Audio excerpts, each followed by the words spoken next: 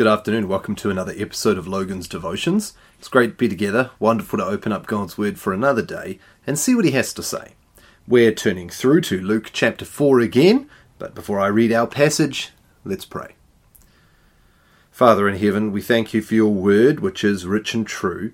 We pray that You would bless it to us, that, Lord, we might be encouraged by it, and we might see what Your Word has to declare. In Jesus' name we pray. Amen. Luke chapter 4, picking up at verse 38. And Jesus arose and left the synagogue and entered Simon's house. Now Simon's mother-in-law was ill with a high fever, and they appealed to him on her behalf. And he stood over her and rebuked the fever, and it left her, and immediately she arose and began to serve them.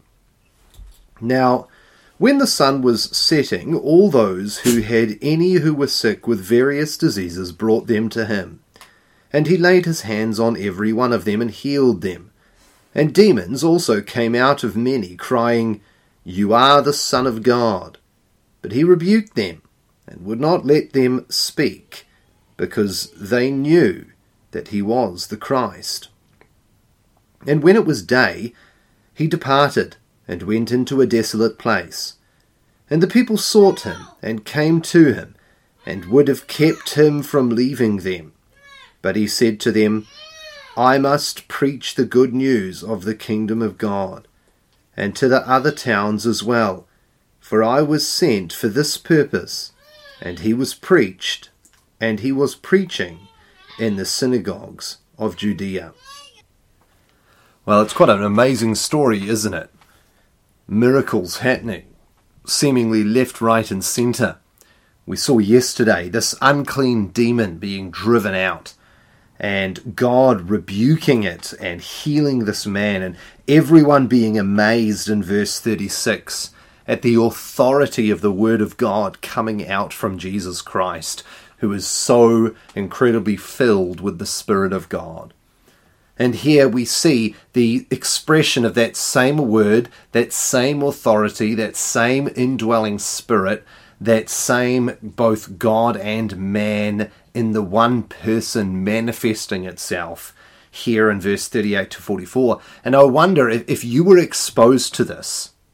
I mean, just imagine you were one of the people there and you saw this evil spirit be cast out, and you saw Simon's mother-in-law ill with a high fever. Now, for us, that's nothing major, but back then that could have killed someone. You saw the mother-in-law healed. You saw people with sicknesses and diseases being brought to him and being healed. You see demons crying out, "You are the Son of God," and being told and rebuked to be quiet. I wonder how you would respond. What would you be thinking? What would you be feeling? And let me ask you another question. If you were the one doing those things, what would you be thinking and feeling? What would you do next? Would you think to yourself, well, this seems to be going pretty successfully. You know, if I just heal all the sicknesses and drive out all the evil spirits, I could make quite a following, couldn't I? I could draw many people to myself. I could build up the kingdom of Logan. I could establish a healing tour, travel around Israel, travel around Syria, go to the ends of the earth, casting out sickness, and I would draw all men to myself. But that's not what Jesus does, is it? It's striking. The evil spirits are crying out, "You are the Son of God," and Jesus silences them. Jesus could have healed everyone and drawn everyone to himself, but he doesn't. What does he do? Verse 42, he withdraws to a desolate place, and the people come to him to stop him from leaving, and he says, "I must go." What's going on here? Why does Jesus do this? Why does he silence the evil spirits and depart rather than doing what you or I would do? Well, Jesus tells us, doesn't he? He says, "I must preach the good news of the kingdom of God to the other towns, for I was sent for this purpose."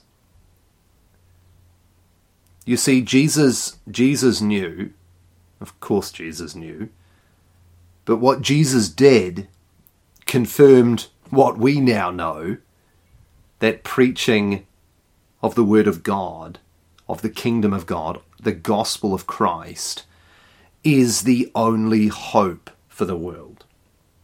You see, we can heal the sick. Well, we can't, but you know what I mean. We can heal sick, we can restore beggars, we could fix everybody's earthly problems, but the problem is what we'd be doing is making a whole bunch of healthy people go to hell. We can give all of our money away and feed the hungry, but then there's a bunch of full sinners going to hell. You see, the ultimate problem is the problem of the soul. And the one solution given to that is the gospel of the Lord Jesus Christ. And that's what Christ came to proclaim. The kingdom of God in its fullest. And I just wonder, in light of what we saw yesterday about trusting the word of God, whether we also trust the preaching of that word. Or whether deep down, in spite of the fact that we say that we believe in the sufficiency of Scripture, by practice we actually don't. You know, we say we believe in effectual calling, that God must call people to himself. We say that we can't save people. We say that the word does. Yet, do we practice that in our view of preaching and giving it its primacy within the church's ministry? It's a challenging thought, isn't it?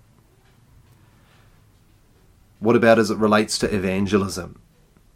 Do you invite people to come and hear the preaching of God's word because you believe that in doing so they will hear Christ and live?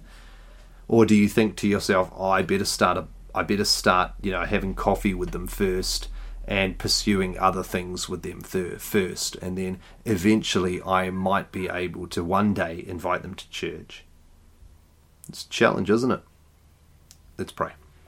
Father in heaven, we thank you for your word, and we pray that you would help us to have understanding and insight, that we might comprehend truly the power of the preached word of God. We thank you for this example of Christ, who in spite of everything dedicated himself to preaching.